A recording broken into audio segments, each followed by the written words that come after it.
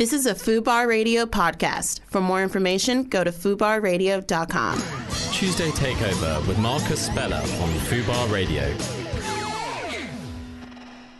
On the day I was born, the nurses all gathered round, and they gazed in wide wonder at the joy they had found. The head nurse spoke up and she said, "Leave this one alone." She could tell right away that I was bad to the bone. Ladies and gentlemen, welcome to the FUBAR Takeover Tuesday with me, Marcus Speller, from the Football Ramble. Answerable questions with questionable answers podcast as well. My co-host for the day is Lawrence McKenna. You gave me status. Lawrence McKenna, how are you, my good man? I'm good, yes. I can give you a weather report later on. Absolutely. Is that what you do on radio nowadays? The weather at the moment is proving Greta Thunberg correct, isn't it? The climate change is happening right in front of our very eyes. Yeah, the climate is literally changing. I'm not sure. Yeah, there are theories all over the place. Now, Lawrence, you're on the True Geordie podcast. Yeah, I'm 50% of that. You are.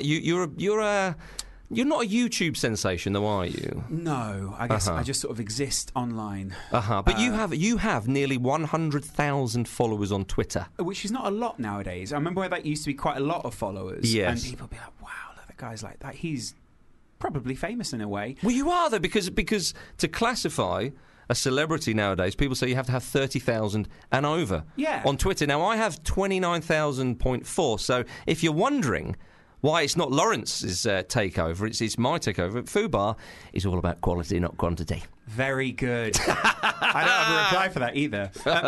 I guess for me, what I would say is I'm still quality over quantity. It's just that my quantity is greater than yours. Touche, my good man. The thing is, we both do audio podcasts anyway. We so do. This is basically just a long podcast broken up by music that you like. Well, I think we all like. But we've got some great music for you today. I've seen the playlist. Well, let's let the good listeners decide. We've got some great music for you, everybody. We've got some great guests as well.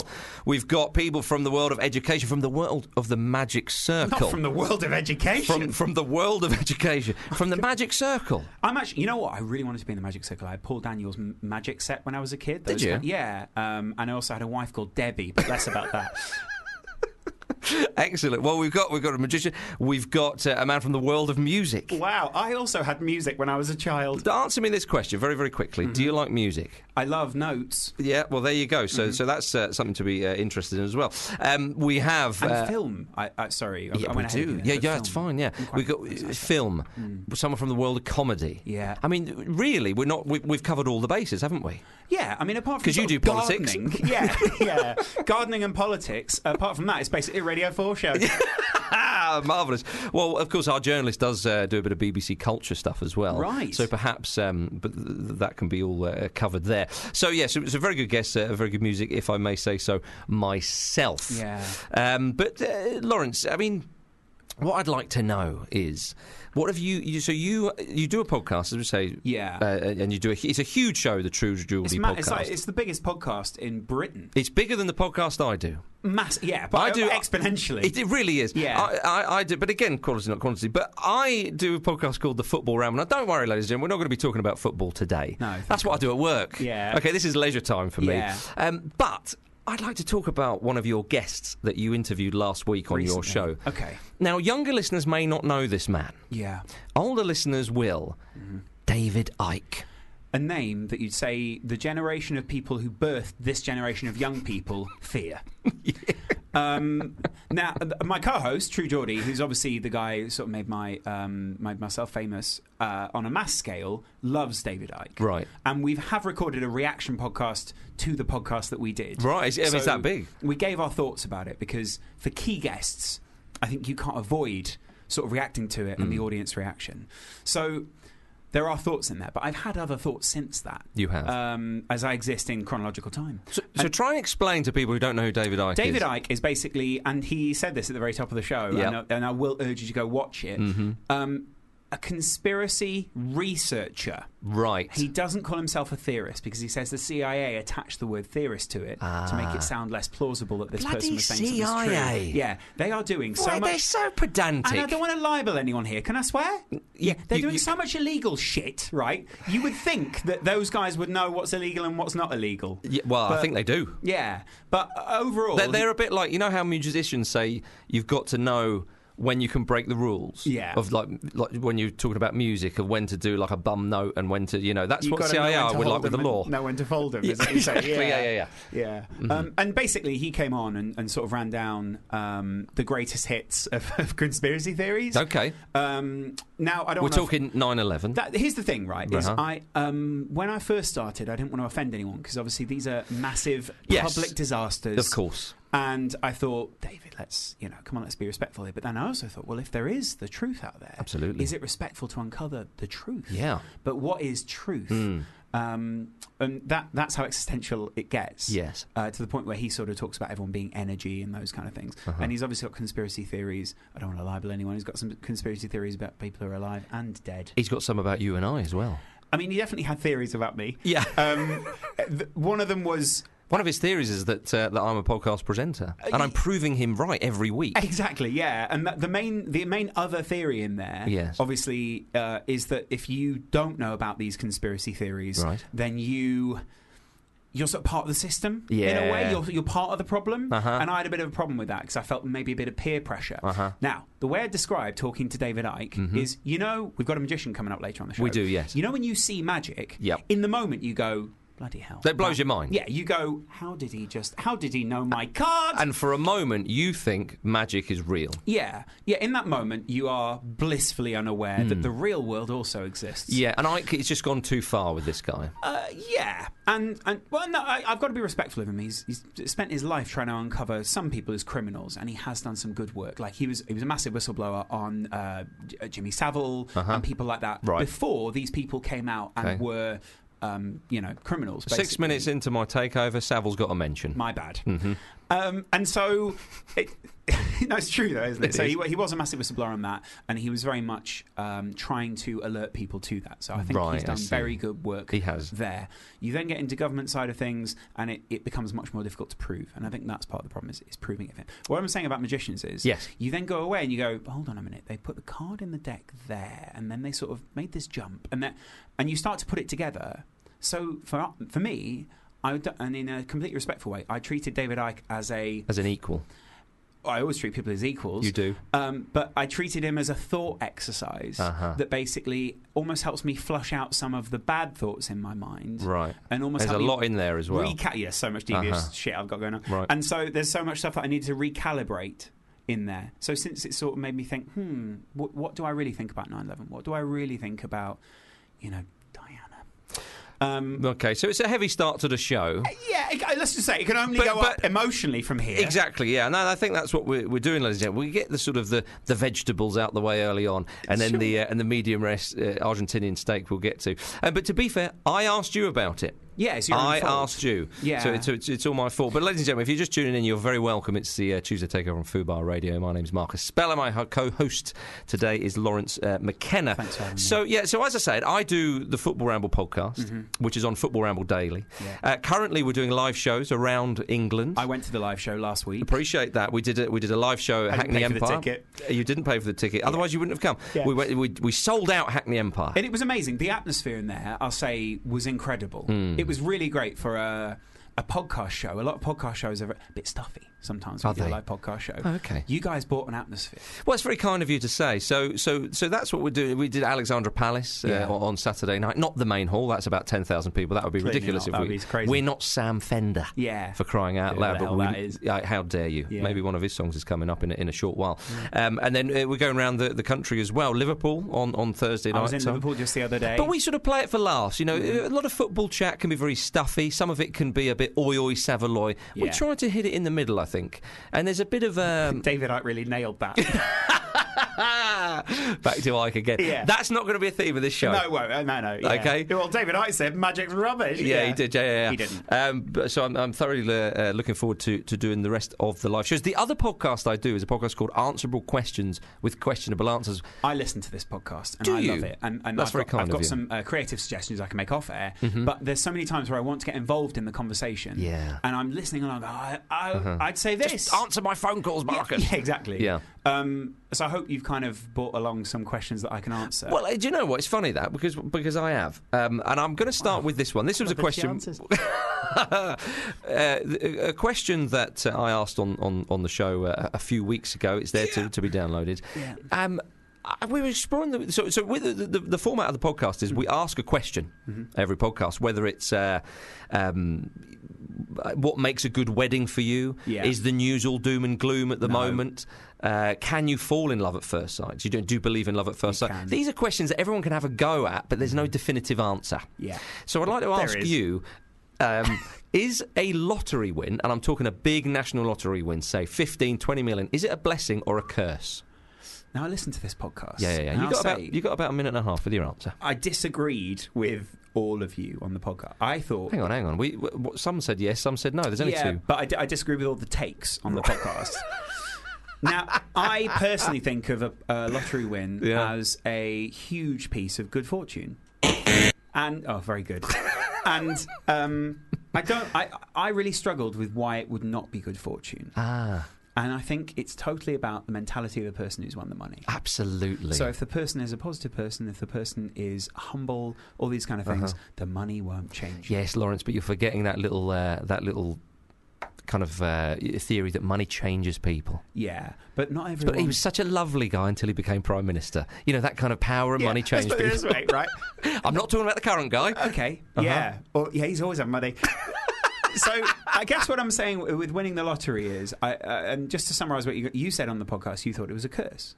Well, I said that I would rather win, say, like £250,000 right. on the pools. Do people still do the pools? No. I don't know. Stop talking about David Icke and the pools.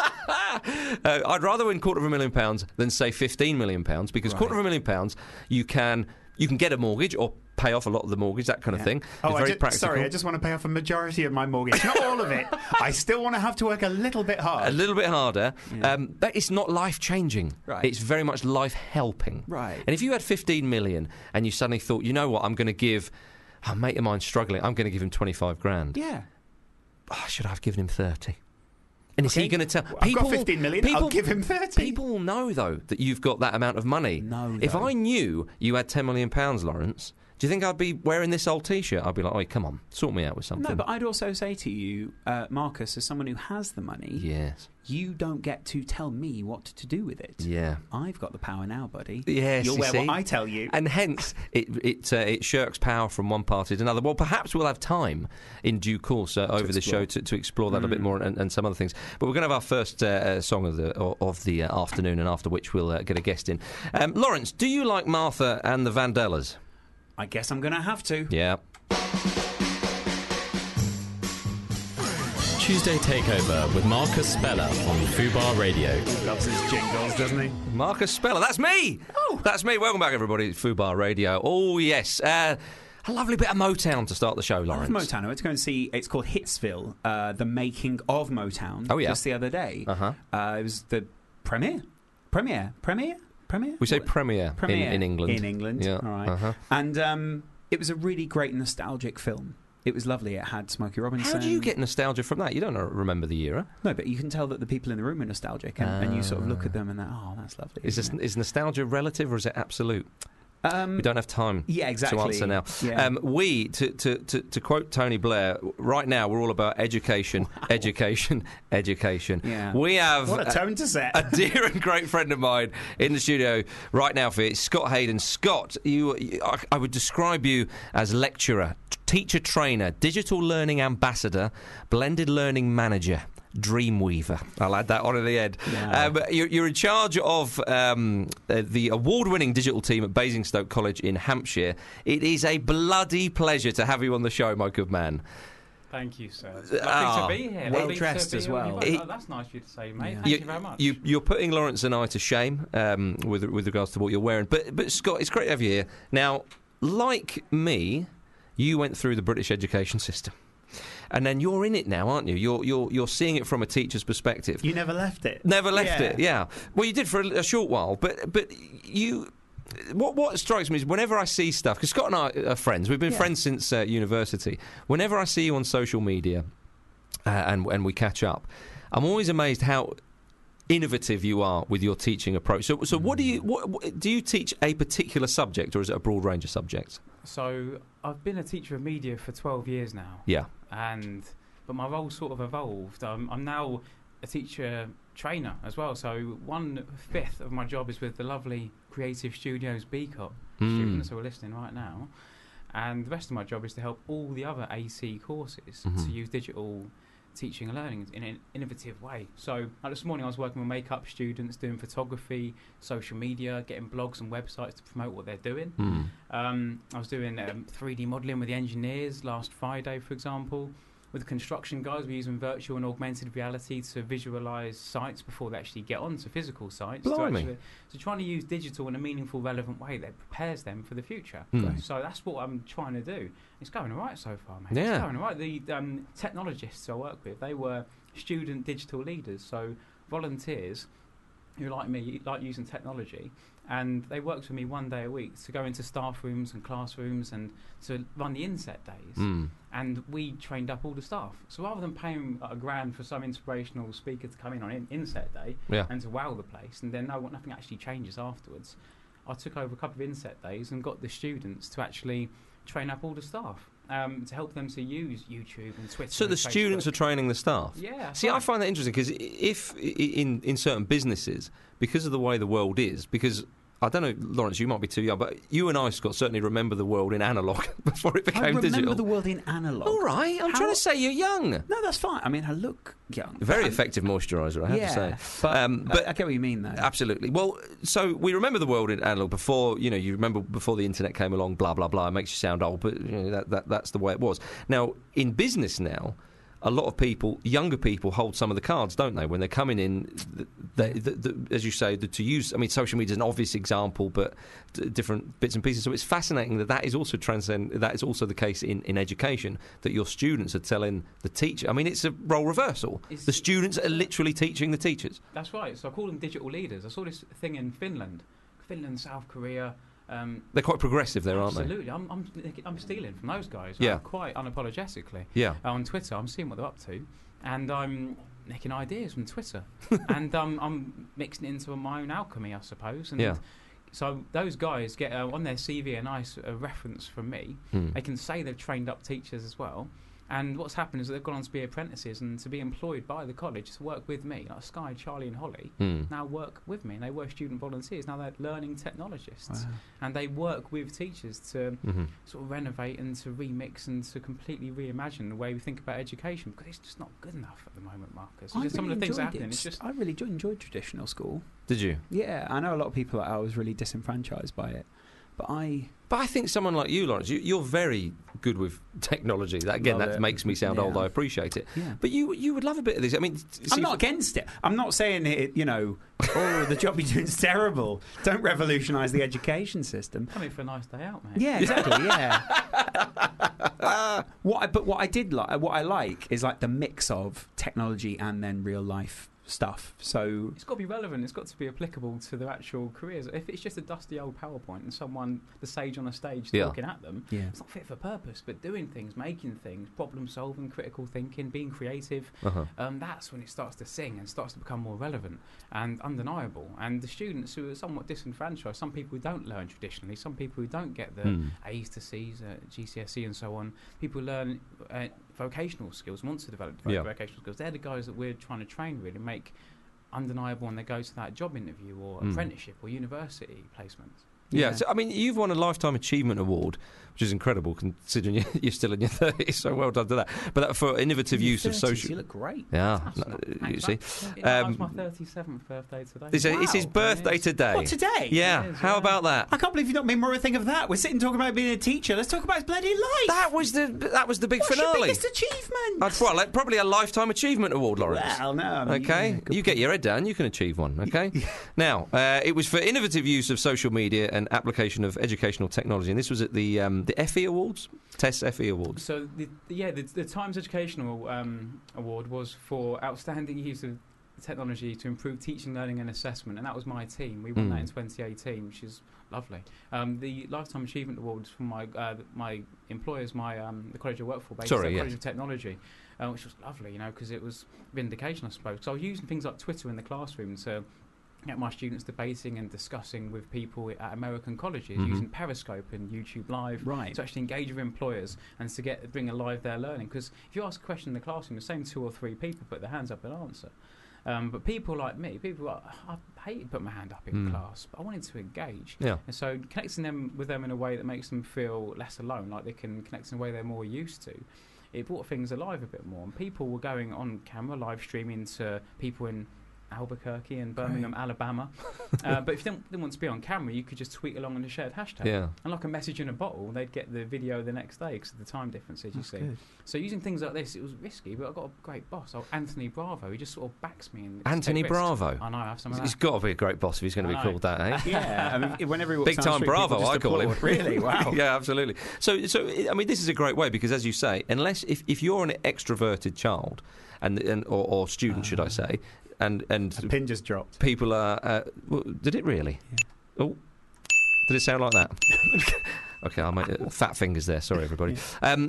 So you're trying to level the playing field in a sense with this because, as you say, some students or pupils might be a little bit shy or whatever. Whereas this, they can engage and get involved, build the confidence, and then you're away. Absolutely. It makes people feel less alone. My experience of school, college, university was just being a bit alone, a bit isolated, and a little bit disconnected. I love learning. I love discovering things. Yeah. And playing with different technology and things like this. Mm.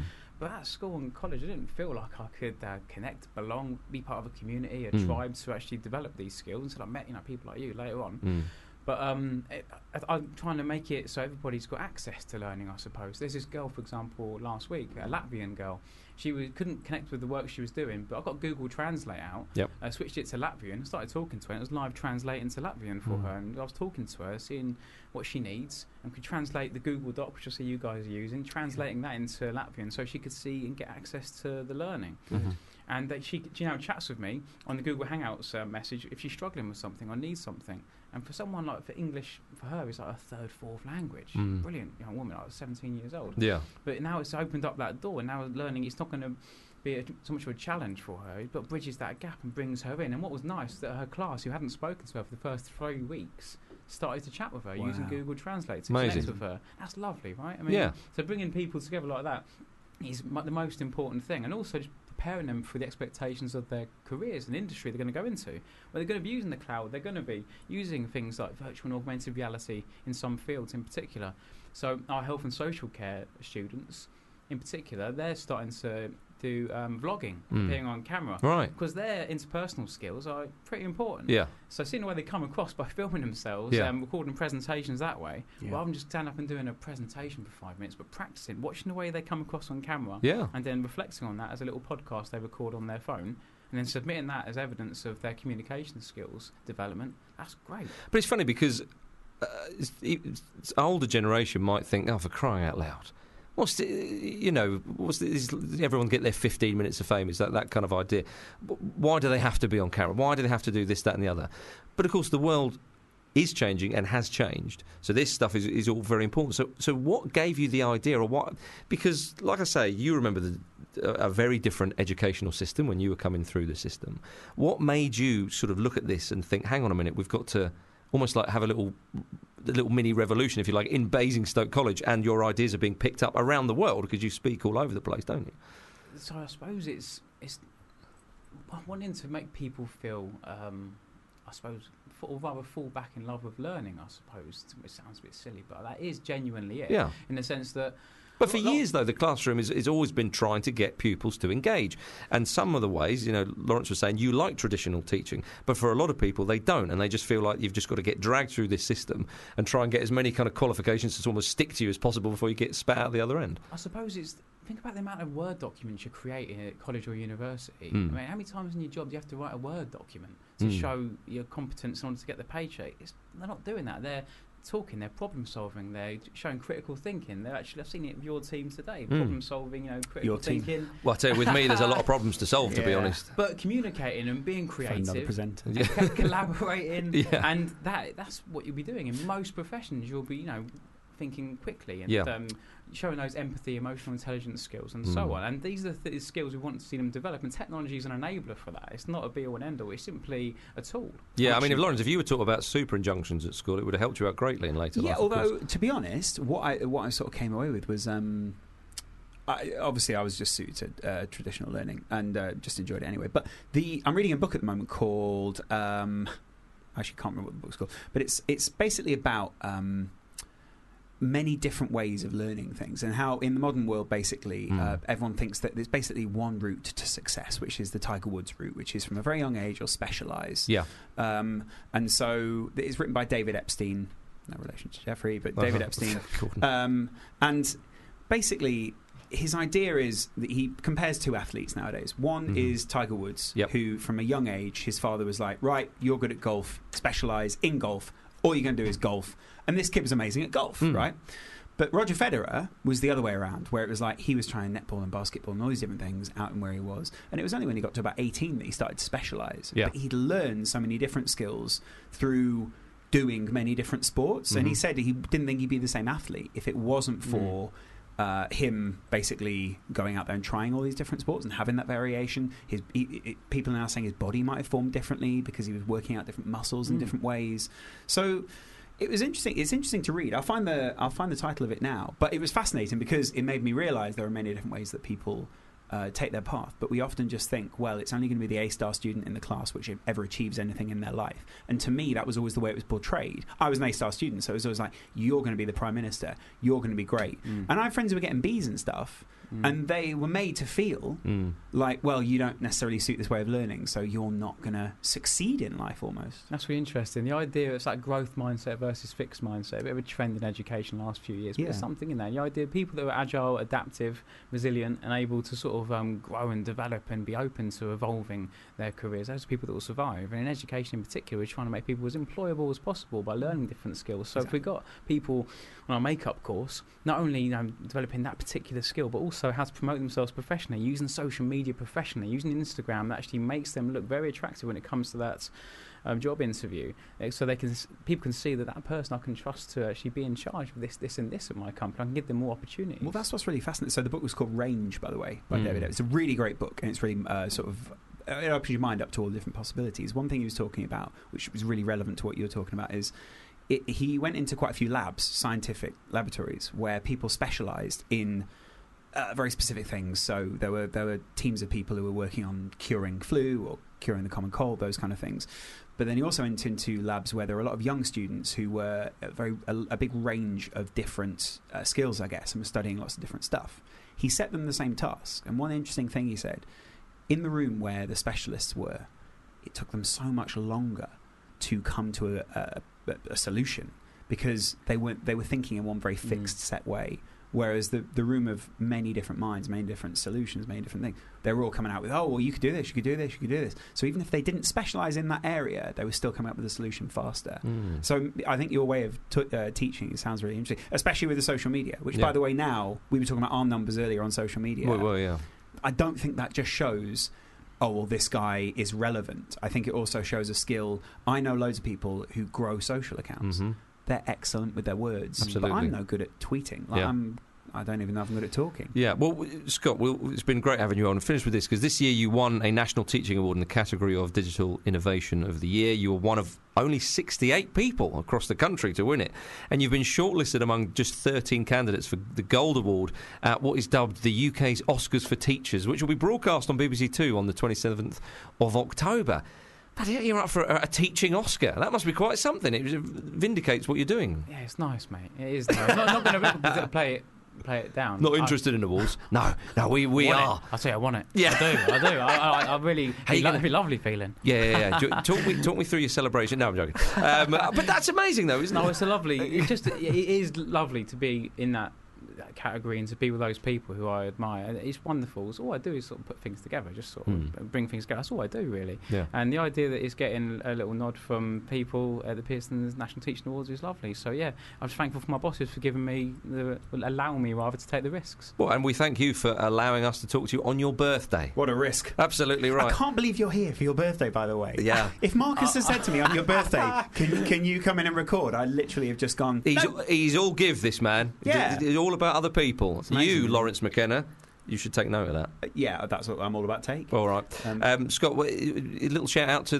to your class, perhaps to Basingstoke. Yes, the majestic Creative Studios BCOT students. I love working with them. The most creative people I've ever worked with, and yeah, wonderful, creative, innovative projects are going to be publicising on Twitter in the next few months. So yes, follow us on @Creative Studios BCOT and see what we're up to. Lovely, Scott. It's been an absolute pleasure. Lawrence, what's do you the like next song, mate? Do you like Sam Fender?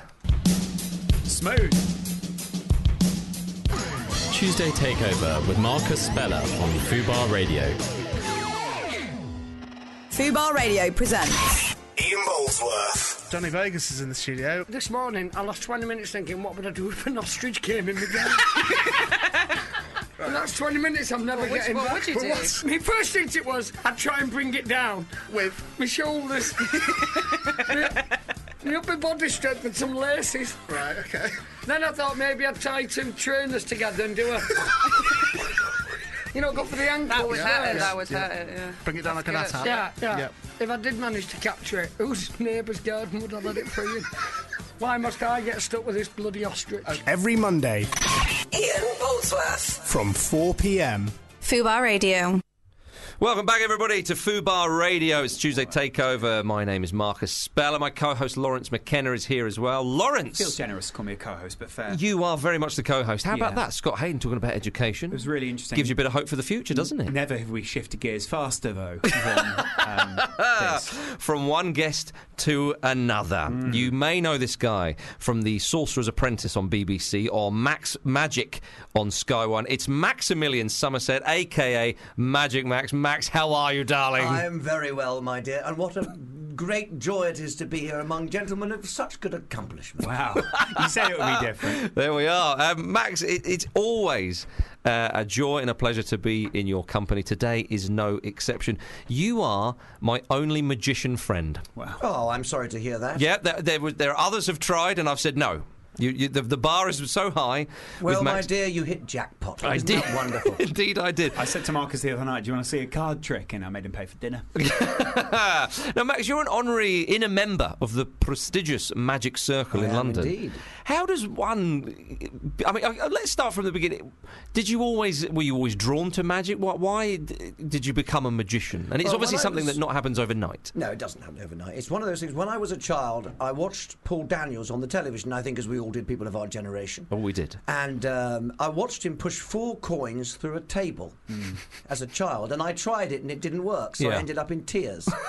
My mother came in and said, what's going on? And I said, these coins won't go. He, the man on the telly, can Yeah. make the coins go through the table. And then my mother, She said, "Stop stealing from me." well, pretty much, yes. And then she actually spent some money on me and actually bought me a magic kit for Christmas one year as a Paul child. Daniels one? And kind of thing. I don't remember which one. It probably was, because they were the only ones going in those days. Yeah, they were, I mean, we didn't have Marvin's Magic and all these other wonderful jazzy numbers that they have now. They were all very simple with a few thimbles, not much else really, and a deck of cards. But anyway, so I tried pushing. Actually, I got the magic kit, and I was devastated to learn that actually magic wasn't real. That actually, Hang on, you shouldn't be saying that. Well, people often ask me the question. They say, Max, I go to perform at places. They go, "Oh, I don't believe in magic." I say, "Oh, I'm so glad.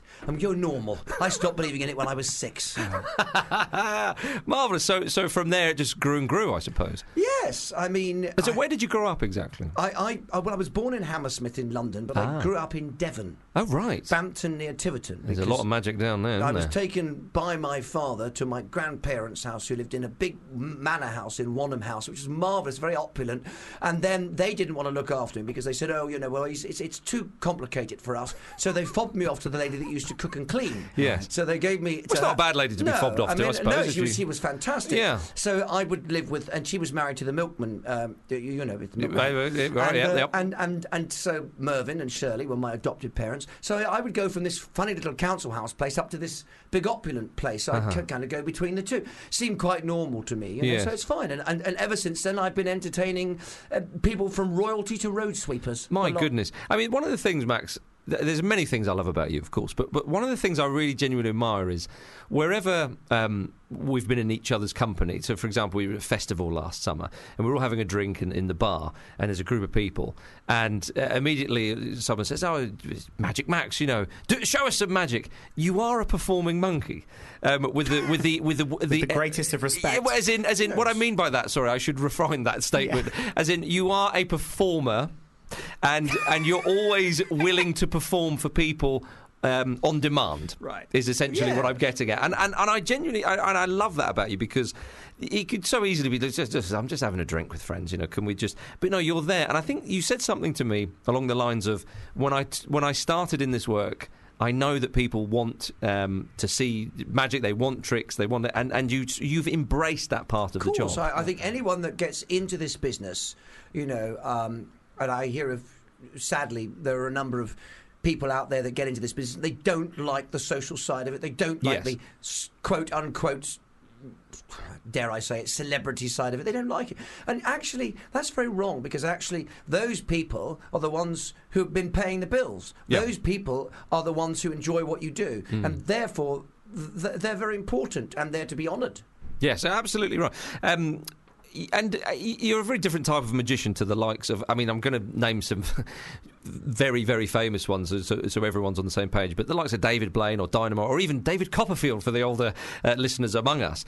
And your sort of style, if you like, is it is very warm and friendly. You're not trying to...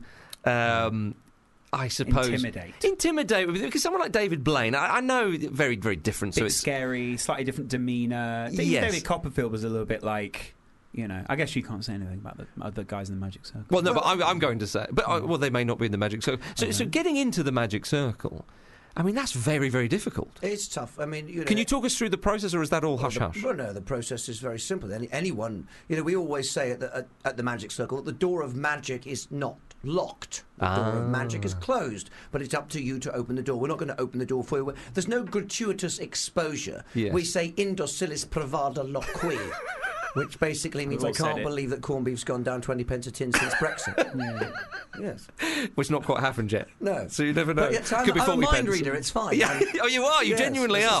Well, I'd like to... I look into the future, I do that kind of thing. Well, on that sort of... on that kind of strand is... I'm not sure if you described yourself as this, or you have been described as an unusualist. Yes. And that's because the array of tricks you do... We were talking, you know, in our previous guest with Scott, how he was very innovative. Well, you're very innovative as well, as I'm sure magicians, not all are, but some sort of feel that they maybe have to be.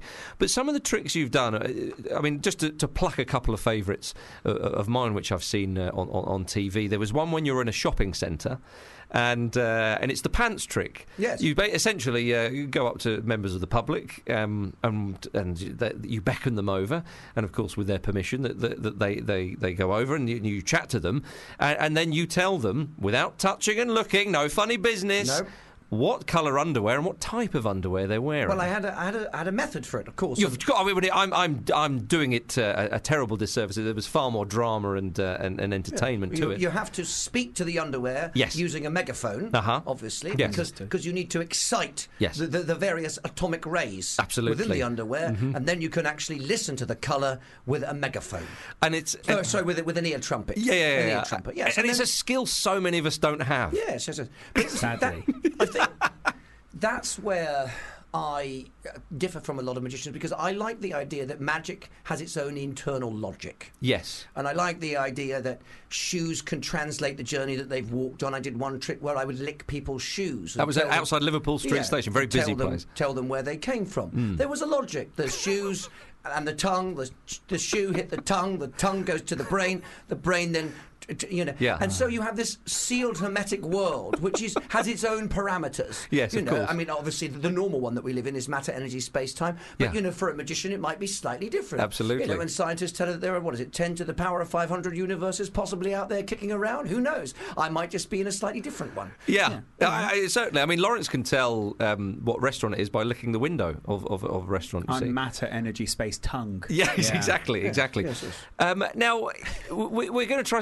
Are you going to perform some magic for us today? Well, I can show you a couple of fun little bits, yes. Please. I appreciate an audio. It tends not to be an audio This feature. is going to take some commentary, is what you're saying. It might well do. Yeah. Let's see if we can just try this. So, Make sure you're talking into the microphone. Well, so I'm going to do the best I can. I'm going to try to do the best of both things at once. He stood up now, just for the visually You have to impaired. stand up. Well, So, there are cameras in the studio. now So. there Oh, is an envelope yes. with a question mark on it. It is. Mysterious already.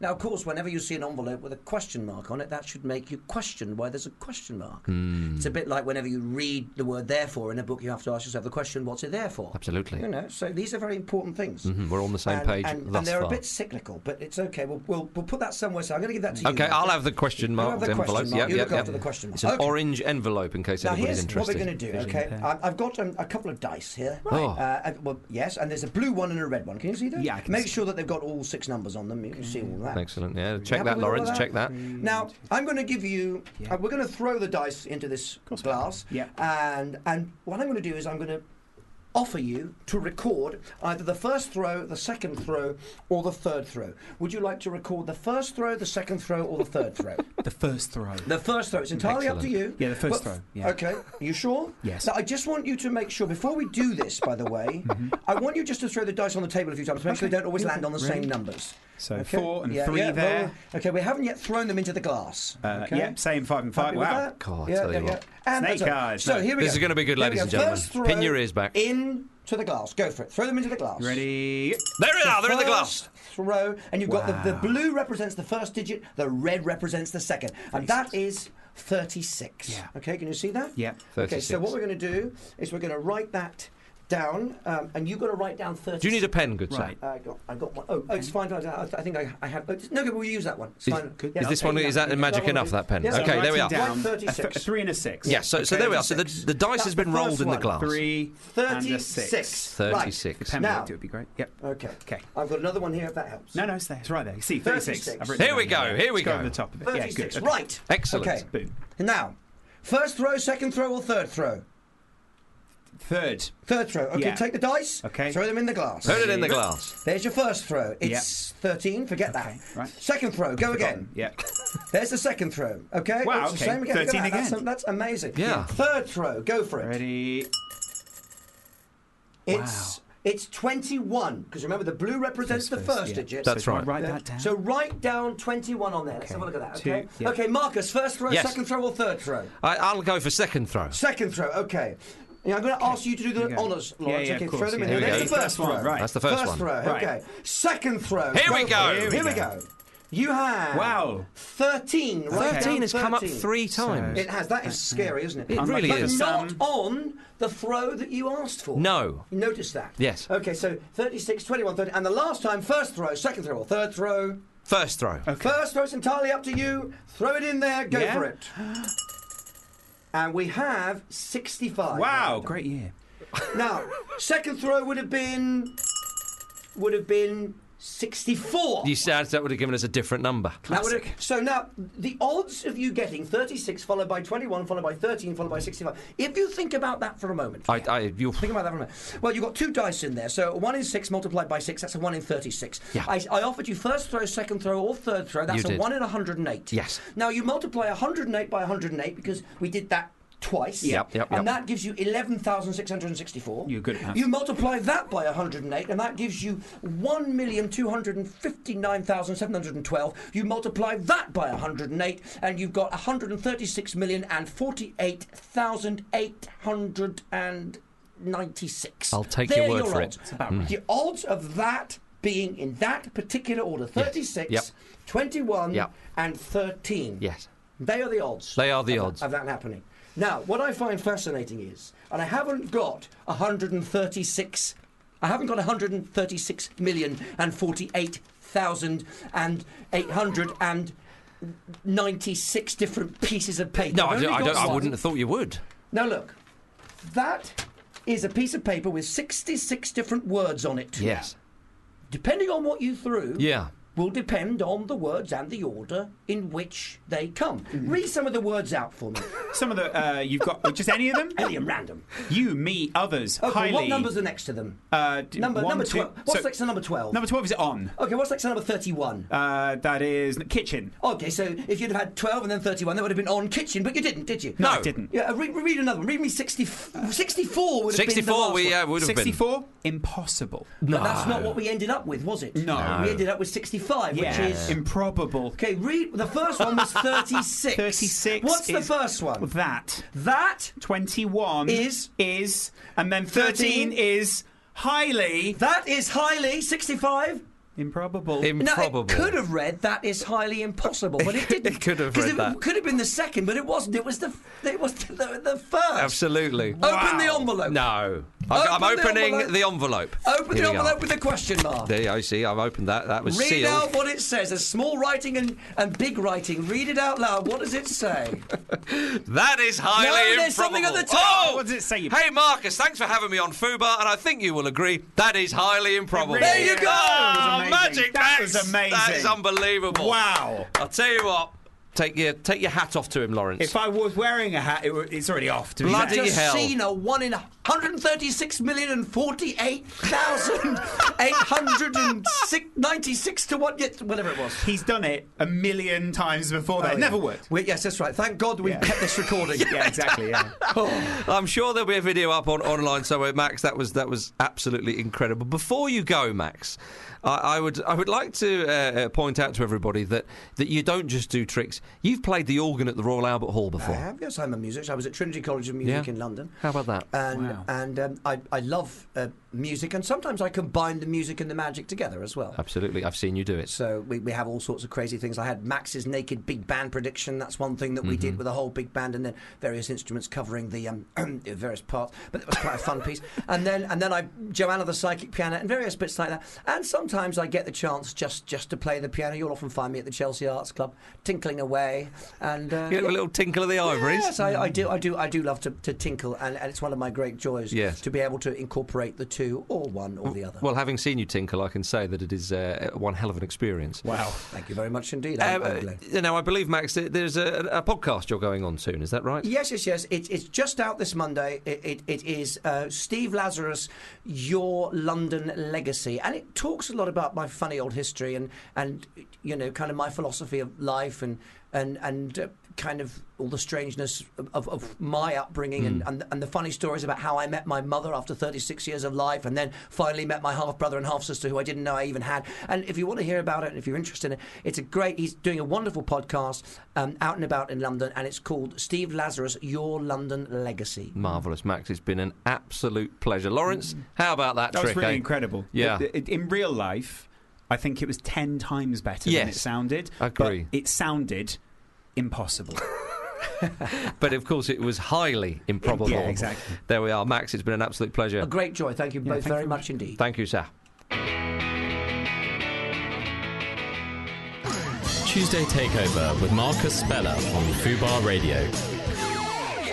Oh, hello, everybody. It's Fubar. It's the Tuesday Takeover. My name is Marcus Speller. Lawrence McKenna, the twinkly-eyed superstar, is opposite me. Good to see you. How you doing? How about that? Bit of magic. We are wheeling in great guests one after the other today. You have lined up. I mean, if you're a guest booker, this would basically be the equivalent of having like a Tom Cruise and Nicole Kidman. Yeah. The build-up is incredible. That, ladies and gentlemen, is the voice of Bubba McCarthy. Drummer, keyboardist, producer, you name it, he does it. He's performed with John Newman, Jennifer Hudson and Ella Eyre, to name a few. Bubba, it's a flipping pleasure to have you in the studio. I'm very happy to be here. Of course you are, mate, because it's raining out there, where of course you probably be walking around. I got caught. My feet are very soggy right now, but the the listeners didn't need to know that. My goodness. Bubba, you are a session musician, of course. That's how you pay the bills. But you do also all other things. You are the only person I know that's been on the Graham Norton Show. The Graham Norton Show. Hey, How about that? That's how you start I a love chat, the isn't Graham it? Norton show. Who doesn't love the Graham Norton show, for crying out loud? Maybe Jonathan Ross. Yeah.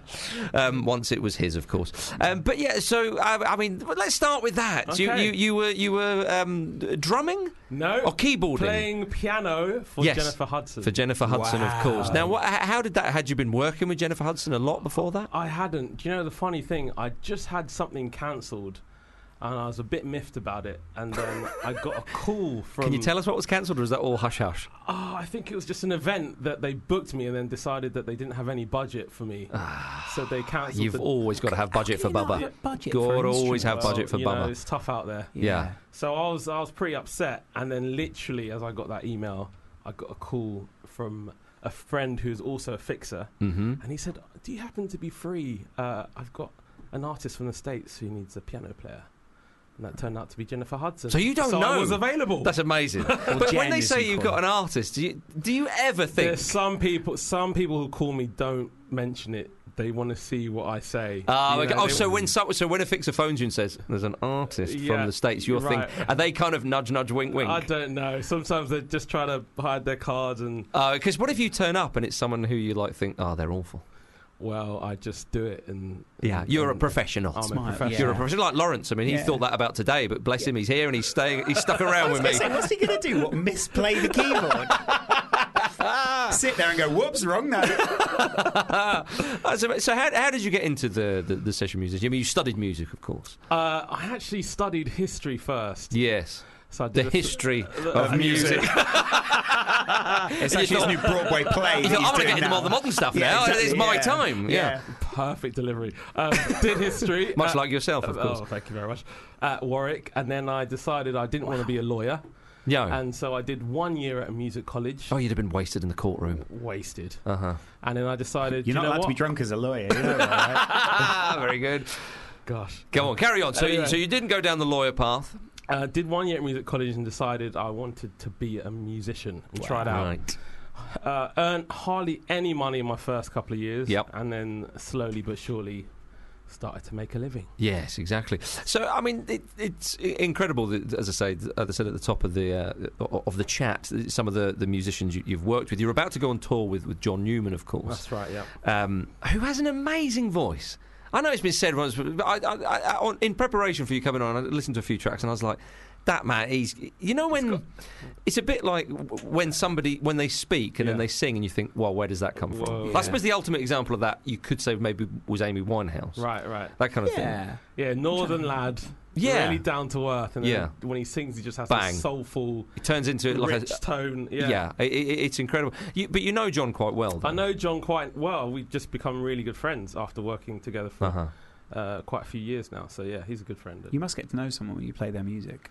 Yeah, if you tour with them quite a lot, because touring is very intimate, so if you tour with them, then you basically become family. And that's what he's become. Because you just end up spending ages together, really. Exactly. A lot of touring is also waiting for people to set up and sort of, just going, so do you remember when you did that last night? Yeah, don't ever do that again, sort of thing. I mean, the show will normally be from 9 to 10:30. Yeah.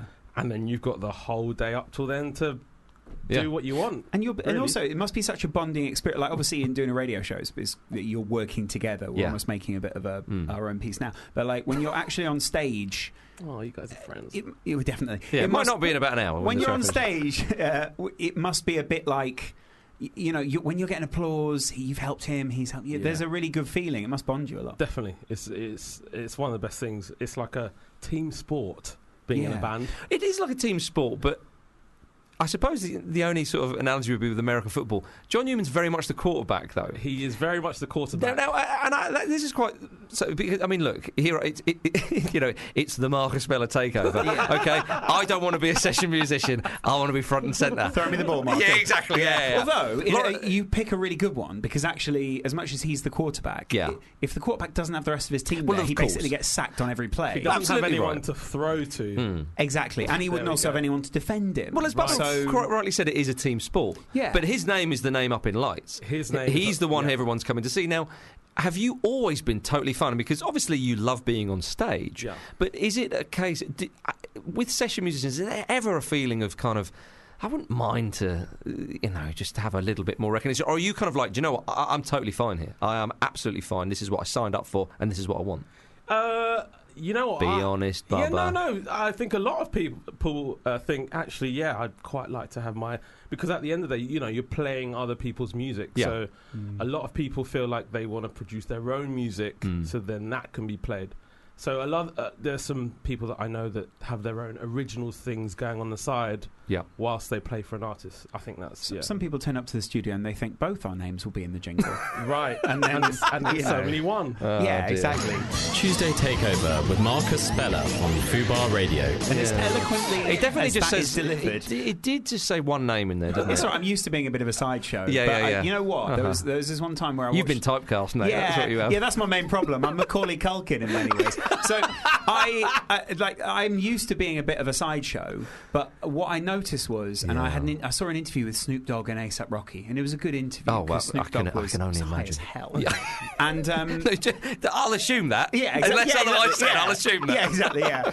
But he said, in working with Dr. Dre, when they got on stage, he realizes sometimes that to step back and observe someone else and be like, "Wow, look at that!" Like when, as a pianist, you'll get your chance to do your solo. To step back out the light. Yes. When you then step back into the light, the shine feels even better because it's together. That's I kind of feel true. like that with you when I'm watching you do the interviews. I'm like, he doesn't need my help here. I'm just sitting sort of... You'll be the Snoop Dogg to his Dr. Dre. I think in many ways I'm Dr. Dre and Marcus is the Snoop Dogg, but that's mostly just down to our drug consumption. Right.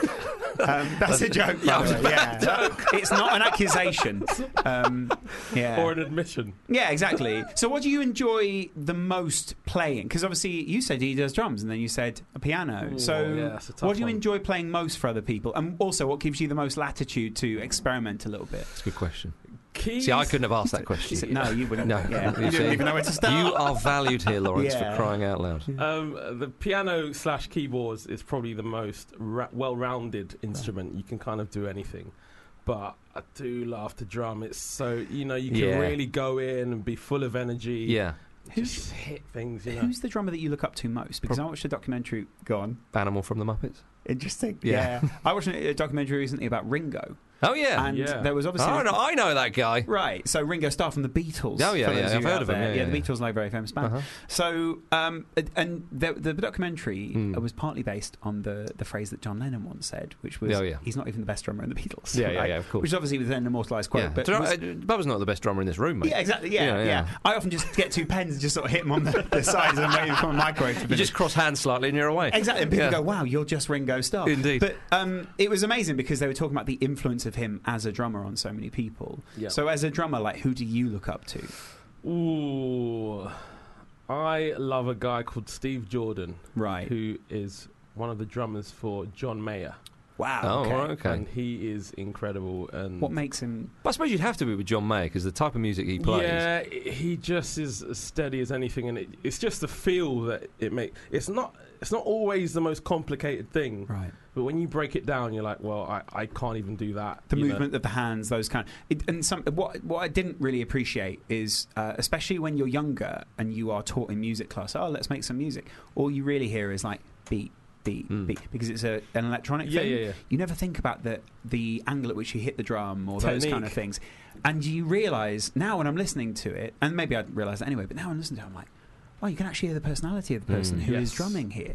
Which is why Ringo is apparently so good, and why Questlove and people like that in the States Questlove is so is good. another one. Yeah. It's like people just want his sound. Yeah, exactly. They just know him. It's not just his hair. It's like, oh my gosh, that's Questlove player. Yeah, it's incredible, isn't it? Yeah, but is there an artist particularly that you haven't worked with that you love to work with? Don't worry, we're not sort of... If you could put this out there, so they can call me up and say my number later. Yeah. Through the door. Is there anyone in particular, like a real sort of, maybe when you got into the industry, there was like, I'd love to work with that person? I've always loved Pharrell. Yeah. Wow. I just feel like he's a creative genius. I feel like he'd be like a one-man band, so he'd be like drumming, playing bass at the same time. Definitely. His stage, he'd be exhausted by the end of it. Apparently Stevie Wonder was like that, where like Stevie Wonder he does plays everything. Everything. On the records, it's just him. I hate to keep going on about this Motown documentary, but there's an amazing, and I can't encourage people to watch absolutely. it. It's called Hitsville, the making of Motown. In this documentary, they talk about the moment when Stevie Wonder first stepped into the studio in Motown. Yeah. And he was a kid. He was like 13. Yeah. But obviously he'd been blind for his whole life, so he'd had to find other ways to express himself. Yeah. He picks up the bass, perfect on bass. picks up. Crazy, isn't it? Even picks up something as simple as a tambourine. Everyone's like, he's even good on the tambourine. Do you know what I mean? And then does Give him the triangle. Series on the triangle. And then the most amazing thing is when you listen to the breakdown of the tracks that Stevie Wonder records for things like Superstition. You start to realise like what real music composition is, and I'm sure that you have a lot of appreciation for that as a section drummer. I have a lot of appreciation. I know. I think I've seen that documentary and it's incredible. Yeah, amazing. Go Stevie. Absolutely. I mean, Bubba, what something I love about you, because as I say, we're about to go on tour with John Newman. You're playing some big venues as well. Yet we both go to the same church, and on Sunday when it was the kids' time, they were doing some of the kids' music. You're still playing away, and you are into that as much as you're doing. You might see you on stage with the likes of John Newman and Jennifer Hudson. What kids' tunes are incredible. You were loving it, man. I just remember thinking to myself, that's brilliant. What kind of kids' tunes are we talking? You give that man a stage. It doesn't matter who's watching, how many people. He's up there. Though. It's just like bluesy. Right. Come on, Marcus. I'm just formulating the lyrics in my mind. Think Blues Brothers. Yeah. Okay. Come on, baby. Come on, baby. You stopped a bit too quick for me. Sorry, I was my about bad, to. yeah. Don't show me up like that again. Right? It's okay. Absolutely. You've played Glastonbury, of course, Bubba. Played Glastonbury. Wow. You were with Angel Hayes. Am I right in saying? That was a throwback. You were thrown in at the last minute with that one. Yes. Yeah, I mean, so that was quite interesting. Obviously, Jennifer Hudson, you'd not done too much work with before, obviously, as you've mentioned. Do you find it? Do you prefer, say, with the much aforementioned John Newman, you get to know the person, you work with him a lot, and then you get the style. Being thrown in must be quite a different experience because you don't know them personally, and obviously, even though it's an act, a lot of one's personality is in the performance. Yeah. Do you find that a bit sort of tricky, or do you sort of love the idea of just going, right, let's go for it kind of thing? I think I love it. Right. There's a term called, I guess, roasted. You're just thrown in at the deep end. Right. Yeah, I remember even with John, right, the first time, so he just... It's Mr. Newman. Let go. Mr. Newman. To you it is, but to Bubba it's very much John. He just let go of the previous keyboard player. And so I didn't have time to meet anyone or rehearse. So the first time I met everyone was at the airport. Wow. And they were like, oh, I guess you're the new guy. And it's like, okay, here we go. And about 5 hours later, we were on stage playing together. Flipping egg. So that's no practice time then? No practice time. So I got the tracks. Wow, okay, you're listening to them. I listened to them. Right. Yeah, no, I didn't just go, let's see what happens. Don't worry, John, I've got this. Oh, that was me. Let's see what happens. So you were genuinely just thrown in at the deep end? Quite a lot of the time. Do you ever turn up and just start humming someone else's tunes to kind of mess with them? You better go on stage. Oh yeah, I'm really looking forward to that one called "Sorry" that you do. It's very much like... Is it too late now to say so? Yeah, John, I'm looking forward to that one. Yeah, exactly. Yeah, I love You've Got a Friend in Me. That's Randy. Yeah, okay, fair play. No, well, presumably that doesn't happen because, again, Bubba is a professional. Yeah, I think that's what a lot of people don't realise about music either, is because we enjoy it, because a lot of entertainment things sort of come off as very easy. Yeah. You obviously go, oh, well, you know, not many people... Exactly, yeah, like it's something that people do in their spare time, those kind of things. I appreciate this, because this is now saying that I put in hours and hours and hours into my work, which I do. Exactly, yeah, I was really just trying to... Which you do now, Bubba. What we do is important. Yeah. I said a ton of emails. What was your first instrument? My first instrument was piano. Okay, and so, and then how many different instruments can you play? Two. Okay. No, but you're being like, very conservative. No, everyone always says, "Oh, you play everything," because I play the keyboards. And no, but I'm sure you can play other instruments. You're saying I genuinely can't. That's I love that. You can program the keyboard to make other noises. True enough. Yeah. Hey, but you play your instrument. You get other people. You get the guitarist to play the guitar. Thank you. Hey, you don't buy a dog and then bark yourself, Lawrence. Okay, that's what I'm saying. You don't get a guitarist and then strum yourself. That's the point. Absolutely right. Yeah. You're also a music producer, Bubba. I am indeed. Now, obviously, very different to playing on the stage. What is it like about the music producing that you would enjoy, which is obviously quite different to the stage stuff? You get in a room with people and you meet them for the first time, and by the end of the day, you would have produced and written a track. And it's crazy because you hear some of the craziest stories, because it's basically therapy / confession / it's all these just sort of what this is really. You wait for the last 15 minutes of the show, ladies and gentlemen. Woo! Marcus is going to have a breakdown. Exactly. So what kind of music do you produce? It's all pop. Okay. Different variants of pop music. How do you regard pop then in terms of an art form? Because I think a lot of people nowadays can be a little bit dismissive But there are a lot of people out there writing good pop songs. Yeah, do you know what? I used to be one of those people and be like, oh, I'm a jazzer, or I'm doing my own niche sound or whatever. But you know what? There's nothing better for me than a great pop tune. A hook on a pop song. But we all love it, though. Everyone does. That's why it's popular music. There you are, you see. That's it. I don't get me wrong, I love other genres of music, but I think I've come to really... just pop. Yeah. Let's end on a fickle note, shall we? Yeah. No. Yeah, and that must be so... I can't imagine how exciting that is, because I think there's a lot of people who experimented with GarageBand at home and their own and stuff. How good must that be for... That must be such a satisfying moment when someone goes, how about this? And then you play it and they go, yeah. And then their eyes light up, and then they're singing, and then you're doing the drum. That must be so satisfying. Yeah, love it. I think that's it. I think if you're not in music, you're not sort of performing on the stage, I think most people would love a go at that. Yeah. You're birthing music. You're creating music. Yeah, but that kind of the lights are flashing. Thank you very much. Good night. Bang. It's wonderful sort of showbiz. And to walk off, and often you've got that reverb sound as you kind of walk off. So that You've must got it be in your head that it's like confetti and it must be an amazing feeling. Yeah, it is great. Yeah. There is there's a really good story told in TED Talk about sort of that really special moment. Yes. And it's about, the word Olé. Do you know where the word Olé comes from? Spain. Do you know where it comes from in Spain? So Andalusia. Roughly there. I think it used to be the Moorish Empire. So Seville. Back in the day, around there, yes, Marcus. Stop naming places now. Calle de Sol. Yeah. Donde Marcus? Is there a blue plaque on the wall or something? Yeah, exactly.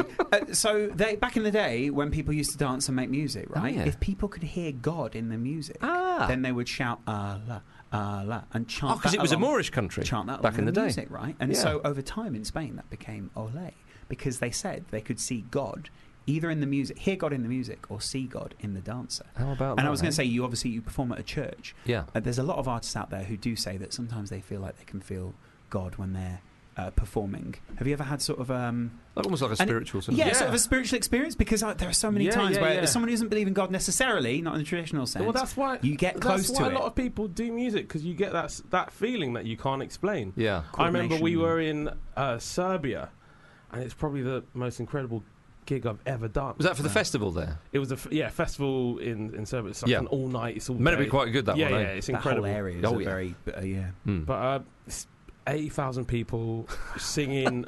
It's bigger than a Football tunes. Ramble live show, that. And just there was a moment, I think, I just remember just thinking, and also I try to look at people when I'm playing, because when you catch people, I got that from Chris Martin actually. When you look people in the eye, there's this moment, connection that you get. Yeah. And that spiritual, whatever it is that people want to call it, you definitely get it sometimes, not all the time. Yeah, you're getting it now. You're close, as close as one can. I'm getting it. As close as one can to without being on the stage. It's synchronicity. It's synchronicity, people. That's what I do enjoy, though. There is something about that when you're at a live gig. I went to go and see Dire Straits not long ago in the Royal Albert Hall. Just sends shivers down your spine, because it's the Royal Albert Hall is amazing. That's a great venue as well. Have you? Yeah. So, which venues in London will you be playing at on the John Newman tour? We are doing Shepherd's Bush. 2 nights at Shepherd's Bush. 2 nights. Oh, you've done Shepherd's Bush. No, Football Ramble. Football Ramble is on the 11th of October at Shepherd's Bush Empire. There's only about 5 tickets left. No doubt you've already sold it out in minutes, though. Hey, you're smashing it. Not bad for a podcast that perhaps many of these listeners haven't heard of. There we go. It's good, though. But it was not about me. Well, it's about me. It's my takeover. So there's a couple of nights at Shepherd's Bush Empire. Yeah. Anywhere else, or is that? I think that's it in London. The rest are kind of dotted around. Yeah. Where's your favourite place? Favourite, in general? Just in general sort of play. Like, have you got a place where if you could go back to it, you'd sort of... That's a very interesting question. We're going to have to finish on it. Yeah. just make it up, Bubba. Yeah. O2's pretty good. Yeah. It's a good answer, isn't it? O2 can be special. That's a good answer. O2's pretty good. Yeah, mine's probably Wembley Stadium. Yeah, I haven't played there yet. I've played there. I have actually played there. I've seen other people play there many times. Bubba, it's been an absolute pleasure. Thank you very much, my good man. Great luck for the tour. And we look forward to seeing you on stage soon enough. Bubba, everyone. God bless you, man. God love Bubba. Golf clap for the end of that there. Tuesday Takeover with Marcus Speller on Fubar Radio. Do you know what I love about that jingle? Go on. It sounds like an alarm warning people. Like, go, go, go! For crying out loud, switch off. It's Marcus Speller on Fubar Radio. Yeah, exactly. Is what your eyes seem to say, Lawrence. But of course, the good listeners know better than that. Thank you very much for joining us, everybody, Fubar Radio. I am Marcus Speller of the Football Ramble Parish. Lawrence McKenna is here of the True Geordie Parish also as well. The Football Ramble Parish. In a way. But we have someone who is... what parish are you from? I'm not from the Football Parish. You are from the BBC Parish, one could say. Emma Pritchard-Jones in the studio. Wow, welcome. BBC News journalist specialising in arts and entertainment and a passionate advocate for gender equality in the media. Emma, sounds like you're a better human being than Lawrence and I. Whoa. It wouldn't be difficult, would it? Ah, there we From what I know go. about She you, packs a punch. Marcus. She packs a punch, Lawrence. I should make it clear that I'm not a member of BBC staff, but yes, I do Of work course. with the BBC. Who I is work a for member of show BBC called- staff these days? I can tell you people who aren't. In these neoliberal capitalist times that we live in. Exactly. Everyone's a freelancer. Yeah, Indeed, for yeah. an exorbitant rate in London. So now, Emma, you, as I say, you specialise in the arts and entertainment. Film, is a big thing that you do. You've reported on the Oscars, Cannes Film Festival, and many, many more. You were at the Venice Film Festival recently. Wow. Lovely part of the world, Venice. Lawrence, you would agree with that. I've never been to it. It's one of the few places I've never been to. Everyone says it's very romantic. Beautiful. Sometimes they say it smells. Yeah, I people who sort of slag off Venice and go, oh, it's a bit smelly. There's a flipping river where there should be a high street. It's fantastic. Right. You know, the thing about the Venice Film Festival is it's not actually in Venice. It's on an island 15 minutes away from Venice, which is great because... It's on an even smaller island. It's for the beach, basically. That a lot of film journalists do go to. It's obviously not me. I go for the films. Obviously. But, yeah, obviously. But no, it is. It's my favourite festival, and I do go to quite a few each year. I do So try Venice and is your go. favourite. Why is Yeah. Venice? Is it the setting or is it the quality Go of... for the beach, stay for the films. Yeah, I was going to say, yeah. Well, it is. It's partly because of the sunshine. It's that Was Cannes not end surprised? of summer feel. Well, not for the last couple of years actually. It's really rained at Cannes. No. Should be called the critic, Should be aren't called the Cannes Film Festival, perhaps, maybe, yeah. I tell you what I love about Venice is is not only the the weather smell. and the setting. It's no. It's slightly more relaxed than Cannes. Right. Like Cannes is an incredible festival. You just go, but it is completely full on. It is crazy from the moment you arrive till the moment you leave, and it's just this kind of thing about Cannes. Venice is way more relaxed, Italian, good life. See some great movies, eat some great pasta. What kind of thing? So it sounds like a lovely old time. I mean, it's more like a holiday, to be quite honest with you. With a bit of covering movies for award season. Freelance journalism is just one. There's a big drive-in theatre. There's a big drive-in theatre. They all get their scooters far up there, and you have a pizza to finish the day. Prego. So around that, then, when you go to the Venice Film Festival, you expect a different kind of film from the Cannes Film Festival. Is there a vibe, or is it just literally just sort of like, look, just bring your films to any festival? No, I tell you, the thing with Cannes is it's very specific directors that go to. It's very specific directors that go to Cannes. So there's a kind of a club in the sense that like British directors like Ken Loach, Mike Leigh, they'll always get invited to Cannes.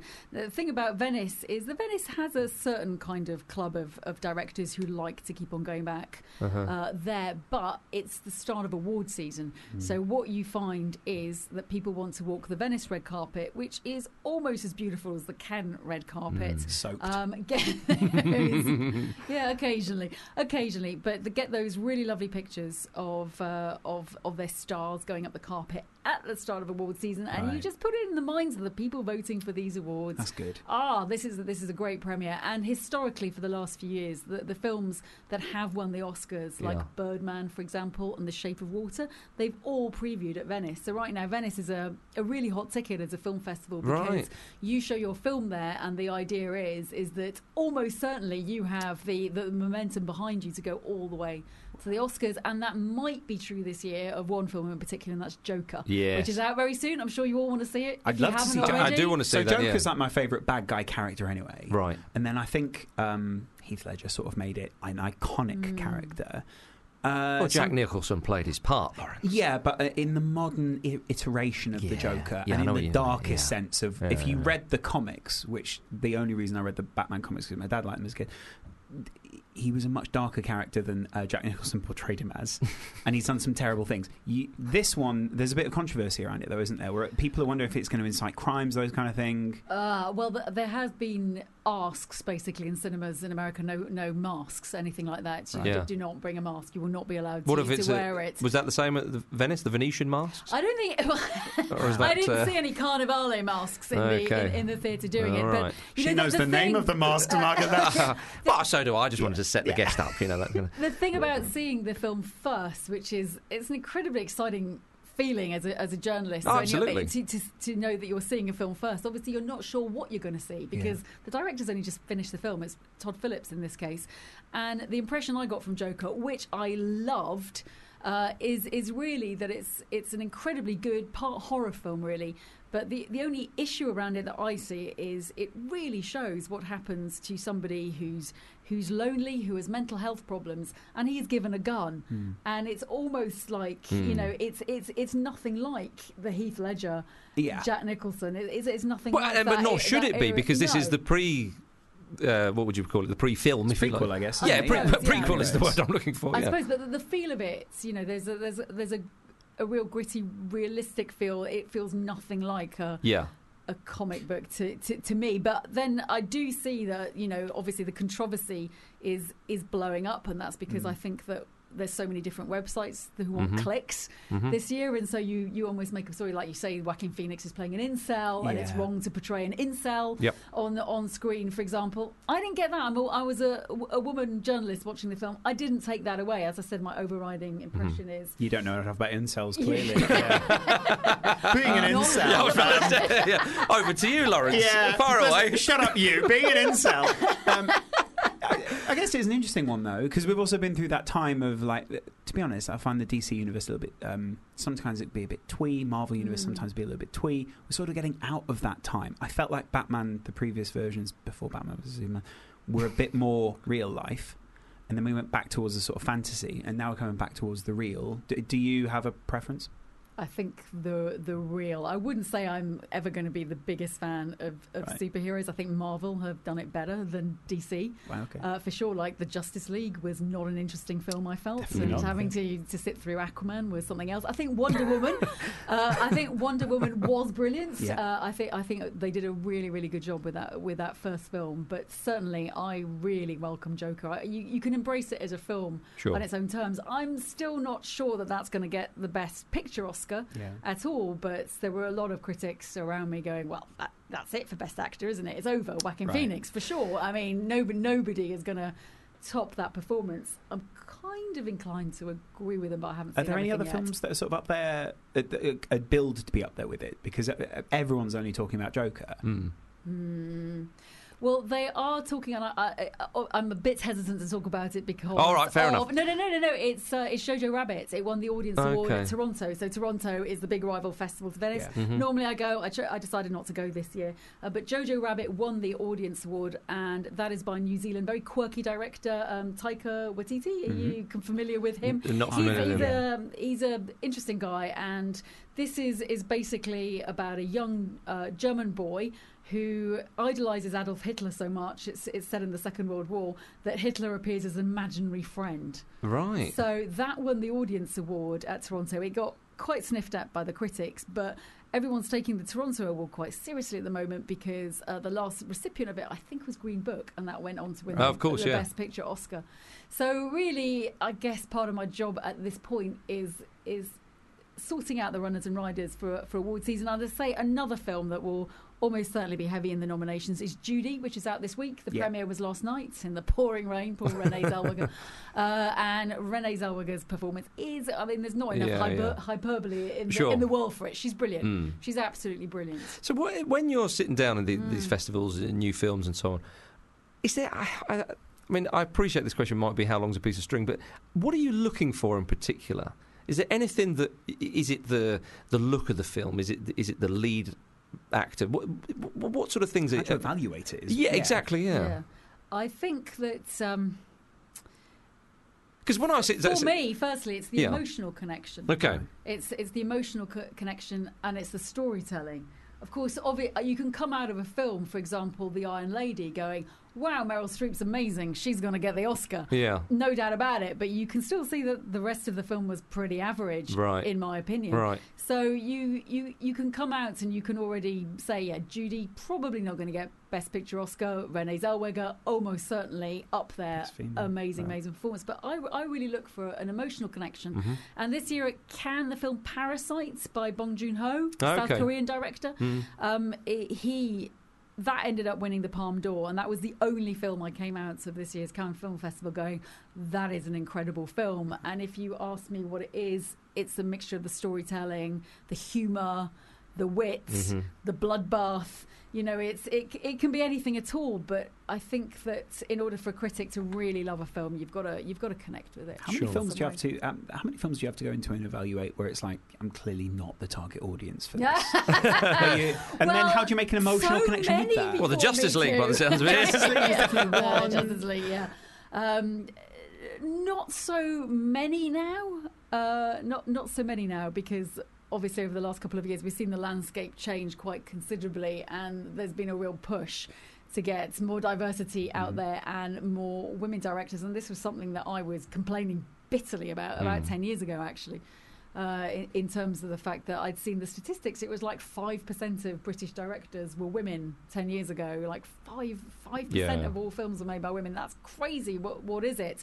And so I think that, you know, that sometimes you've got these films like Wonder Woman and Bridesmaid that you get large number of women talking about and going to see, and that's because I think that they have been really hungry for a lot of content. And it's not because that we don't like the Marvel universe or the Star Wars universe or anything like that. There'll be loads of girls and women who absolutely adore those stories, but there have been a lack of female stories. Yeah, absolutely. Being told, so yeah. And so while we're in that area, you've started a company called Electra Media. Cool. Yeah, started a website. A platform. Yeah. And I've just ripped this straight off the website. Electra aims to interview women in the entertainment industry differently by asking intelligent questions, by focusing on the inner woman and her work, beliefs and talent. We want to change our culture. We believe there are women crying out for different content. To quote Reese Witherspoon, that's not a mummy blog and 13 ways to cook a turkey. Yeah. So, I mean, you've obviously talked a little bit about there, but what, I suppose, prompted you to create that website? Yeah, I think a lot of things, because I did a TEDx talk a couple of years ago, and that needed to crystallise the moments when I thought, my goodness, my industry is incredibly tough on women. And there were two things, actually. There was a treatment of Britney Spears back when she had her breakdown back in 2007. I remember sitting in a newsroom watching the pictures come in live from Los Angeles, and she was very much, you know, a young woman alone, and she was surrounded by paparazzi trying to get her picture, trying to get those pictures of her being carted off somewhere where she was hopefully going to get some help. It was not nice. But the thing is that I was asked to interview Jennifer Aniston about 10 years ago, and I think she just turned 40, and everyone was making this huge fuss about her turning 40, like her life was over, like, you know, her face had fallen off, just really horrific. And I said, well, why are we interviewing her? Why are so many people asking these questions when her co-star in this particular movie has just turned 40 as well, and nobody seems to care? And that was Owen Wilson, was it? It was Owen Wilson. Yeah, so nobody's bothered. Nobody's talking that he's over the hill and all this kind of stuff. Nobody cared. And I think around the same time I interviewed Sandra Bullock. She'd done a film, and as I walked out of the room, she did call after me, thank you for being the only person not to ask me what it's like being a woman over 40 in Hollywood. And I went, it didn't even occur to me, you know, bad journalism, clearly, but also, you know, working for various people over the years, you know, the what is of interest really is not that Angelina Jolie is an interesting director, an interesting actress. It's her kids. It was Brad Pitt. Yeah. And I actually think it's got a lot worse for men. In the last few years. So I think that George Clooney and Brad Pitt, even Prince Harry, I mean, nobody really necessarily wants to know about their careers. They just want to know personal stuff about them. It's kind of boring, isn't it, really? A lot of people find it fascinating, and it's not that you shouldn't know, but I've always felt that, particularly for women, because I think I can only speak as a woman, I'm not claiming to speak for men too, I just think that this focus on so-called perfect lives that women in the celebrity arena are supposed to be living is of no help to anybody. I think that those women, know that they have a great deal of help in order to stay looking good, doing their jobs, and if they're mothers as well, then they have a heck of a lot of help. Yeah, and you've said it's got a little bit worse for men. Yes, it has. Do you think I feel really bad for them. No. But has it got a bit better for women, do you think? Or are we still at that same level, which prompted you to create the website? Do you know what? We're just still asking dumb questions of women over the last couple of years, in the sense that it's getting better in that people are a lot more interested in giving a woman cash to make a movie. Right. But it's just added another question now when a woman's involved into a film. What do you think of Me Too? Right. What do you think, as a woman, what's it like out there? And it's kind of... I can see the directors starting to get really sick of it, to be honest with you, because it's like we're saying, as a giraffe, and you made this film, it puts us in a minority when we are 50% of the population. So, in my opinion, it's one bad effect is that it's just added another question, and that is probably journalists' fault, in that we are by nature very lazy creatures. And, it's just asking one more staple question. How do you keep on looking good past a certain age? How do you manage to be a working mom? And, now, how are you, you're a woman and you've made a film. Well done. Yeah, it's also a bit of a boring question to ask to someone who's a multi-millionaire. Like, how do you manage your life? Well, I tend to pay people to do other things. It's like you're not giving everyday people a solution. Yeah, there's no actual working mum out there. I know they're all working mums, but you get what I mean. Who's going? Oh, you should just pay someone to look after the kids, and I'll go out and do this job and do this. It doesn't really change anyone's life. The interesting side for me, as someone who wants to direct more videos, less films.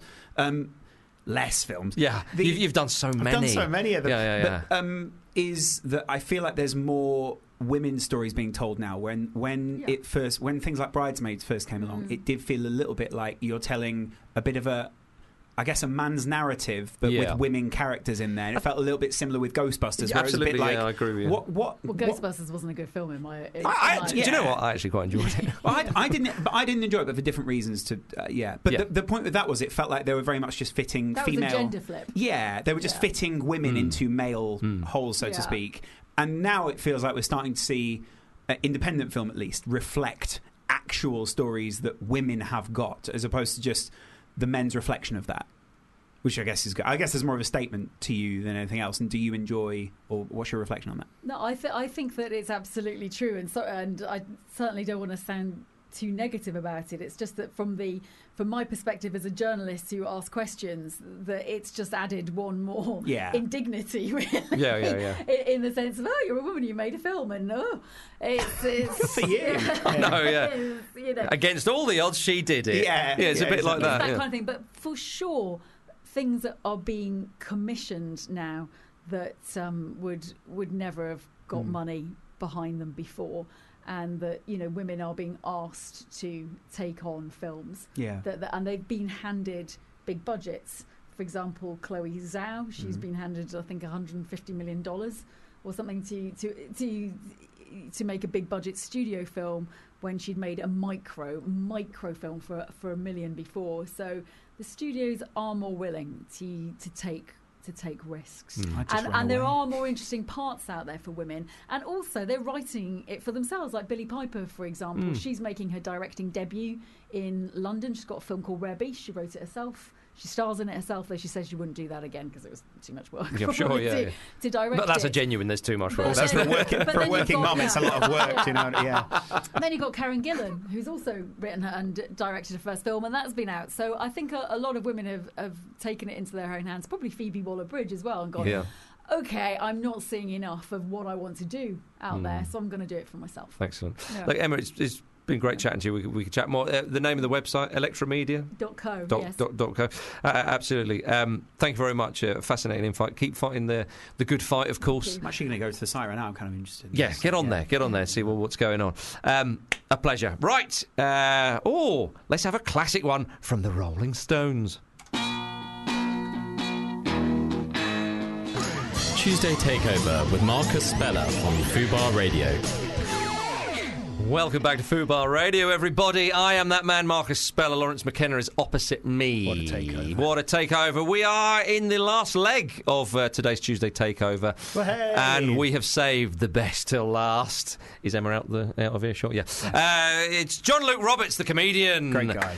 Stand-up Hooray. comedian, Hello. writer, actor, performer, revolutionary. That's not on my CV, is it? Revolutionary. One of those things, isn't it? I may have added something at the end there. I'll take it. Yes. I'll take it, but I hope it doesn't mean I get put on a list by the government. If the government listen to this, then you may well do. But don't worry, Lawrence and I will be further up that list from you after today's. Just to be clear, there's not many government lists I am on. But with all that David Icke chat earlier, Yeah. I'm afraid that you are on that I'm list definitely now. on a watch list for that. Yeah. Absolutely right. It's a pleasure to have you with us, John Luke. A pleasure to be here. I do quite like it that your Edinburgh Festival show was called After Me Comes the Flood, and today's weather certainly will testify to that.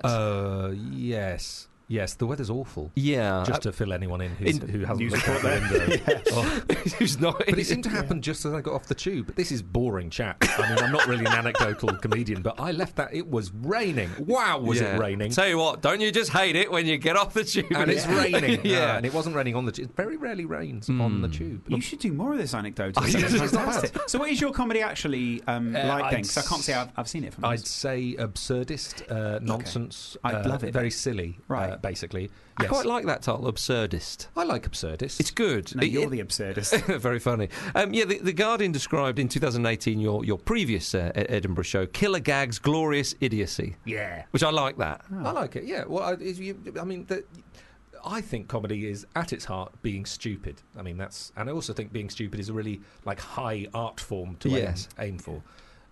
So, yeah, I like to be as stupid as possible and to make people laugh.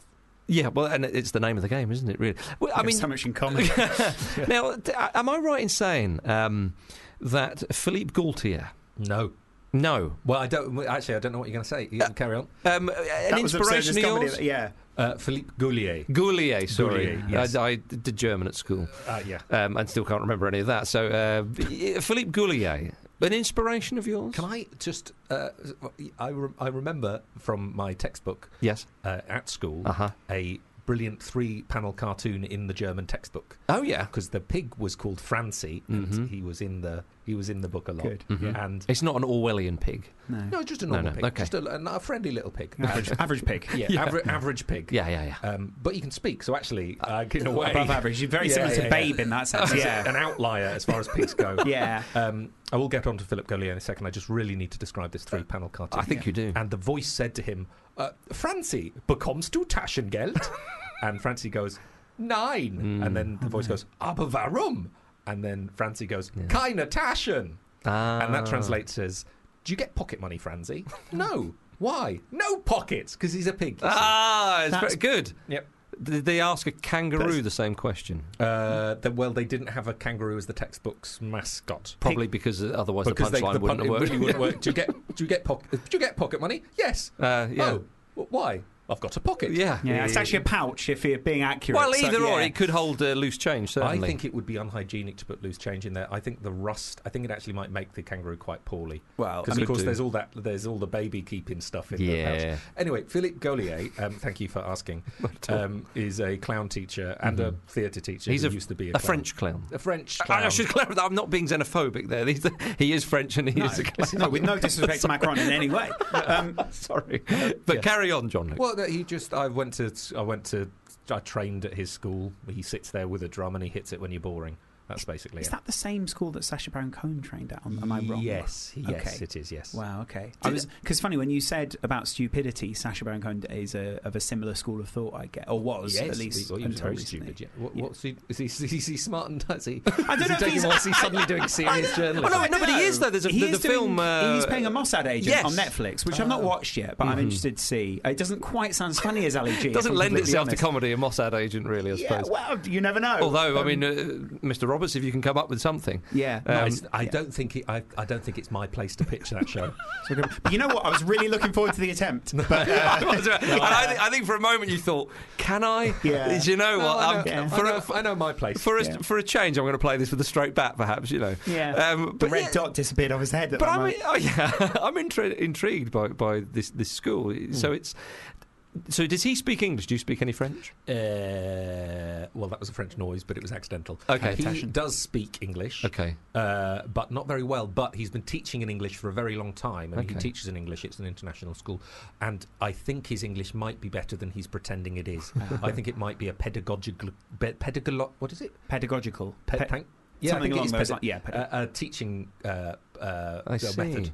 But Smart. he does. It's all taught in English, but it's just. But some people don't speak English very well at all, or, How long did you or at spend all. there? There's a sort of 2-year course. I was probably there for.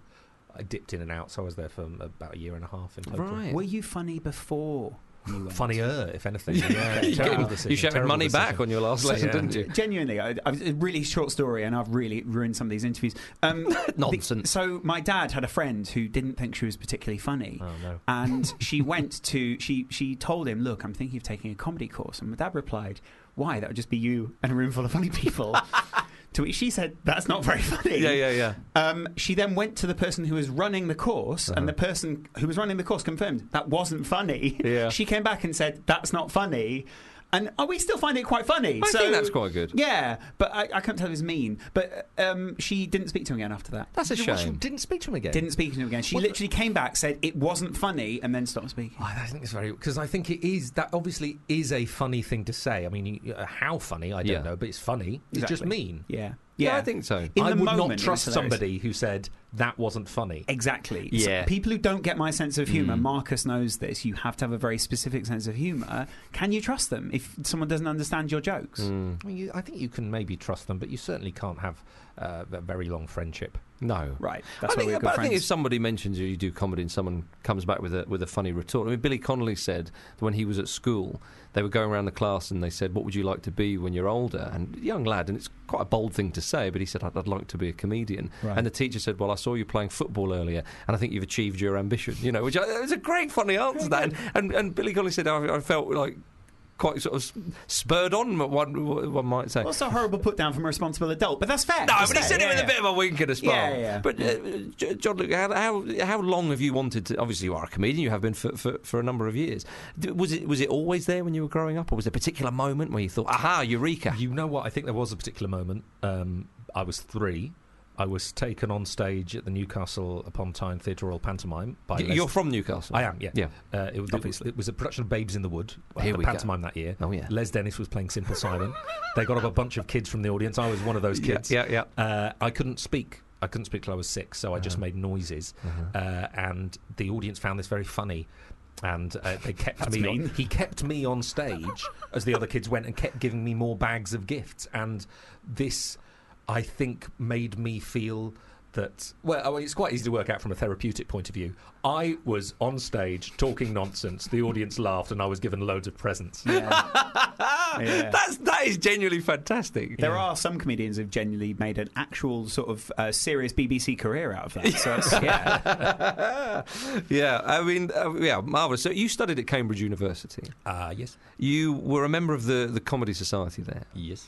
A lot of famous comedians, of course, have come through Cambridge. Were you involved in is that Footlights? Or is that I was, yeah. Yeah, I mean, what for us mere mortals, you think of Footlights and you think of the names that have come through Cambridge University and so on. It's quite incredible. Was that a particularly? Was that? Were you aware of the reputation of it? Was it all it's cracked up to be? Or did you find that it was? Yeah, I was aware of it. I mean, I think I partly wanted to go there because of it. Right. It's loads of. It will always draw talented and funny people. It's quite a. When you're actually there, I think it's such a. There was something about it which was so. Everyone is dealing with everyone else's ego. Yeah, and so it's actually. I don't think it was for me. The actual stuff. It wasn't that fun. Yeah, but I can. There were some really. Good things about, like, every 2 weeks there'd be a thing called a smoker where you could audition with a sketch or whatever and then go on and do it, and that's such a great discipline to be writing new material every couple of weeks, getting it on stage, trying it out in front of a crowd, a bit of a sycophantic crowd, which wasn't very helpful, but in the stand-up world you're really sort of discouraged a lot of the time from writing new material, and the idea is, you hone a 5 at the beginning and then you build it up to a 10 and you get everything, and I think there's a lot to be said for throwing stuff out and starting again, because I think you get better quicker with a high turnover of material. And so I'm really pleased that I had that. And not that long ago, Edinburgh Festival, of course, you were up there, as we said, with After Me Comes the Flood. Yeah, it feels like months, but it was 1 month, I think. I know one or two people have performed up there, and it's quite an intense experience. Yeah. Do you like Edinburgh Festival, or do you find it a little bit of a slog? Both, really. Yeah, much like this interview, probably. Yeah. No, I've been delighted by this interview. It's not been a slog at all. Oh, bless you, sir. Good joke.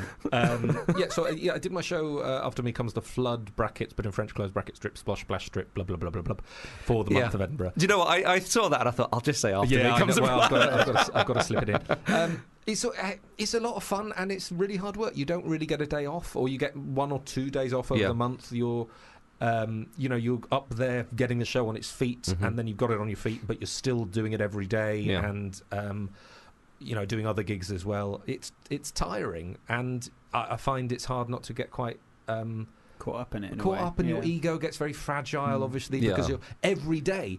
How well the show goes depends entirely upon whether people like it, and that feels like it depends on whether they like you, and so it's very hard not to, you fall into it's hard work and it's stressful, but it's great fun as well. You came through it for another year. Well, we finished. I just want to talk before we go about the Alternative Comedy Memorial Society. Yes, that you founded. Can you tell us a little bit about that? So the Alternative Comedy Memorial Society, or the ACMS, I think we've been running it for 7 years. Tom Tuck and I set that up back then, and basically it's a club where people come along and try out things that might not work. It's all I love that. It's all for noble experimentation, really, and noble failures. That's great. It's better to do something which doesn't work than do something which will. Our next one's on Tuesday, actually. Whereabouts? The Albany in Great Portland Street. Oh, that's great. Good. Yeah. Got a great lineup for that as well. And you do this at the Bill Murray as well? Is that one of your? Yeah, we've done in the Angel. Bill Is that Murray, an Angel? Yeah, and we've done it at the Phoenix. We sort of roam around a bit. Yeah. I think the next few are in the Albany. Marvellous. John, look, we look forward to seeing more of you on stage and maybe catch you at one of those Memorial Society nights as well. It's been a pleasure talking to you. Pleasure talking to you too. My good man. And we've come to the end of our Tuesday Takeover, Lawrence. It's been a pleasure. Thank you very much for having me. Thank you. Marcus. I bloody love you, Lawrence McKenna. I love you, listeners, as well. I've been Marcus Speller. This has been the Tuesday Takeover. Do come and see us live, Football Ramble. RambleLive.com is where you can get your tickets. Answerable questions with questionable answers, another podcast I do as well. It's been an absolute pleasure, everybody. Good night. God bless. I hopefully see you another time soon. Told you it wouldn't be that bad. You've been listening to a FUBAR Radio podcast. For more information, go to FUBARradio.com.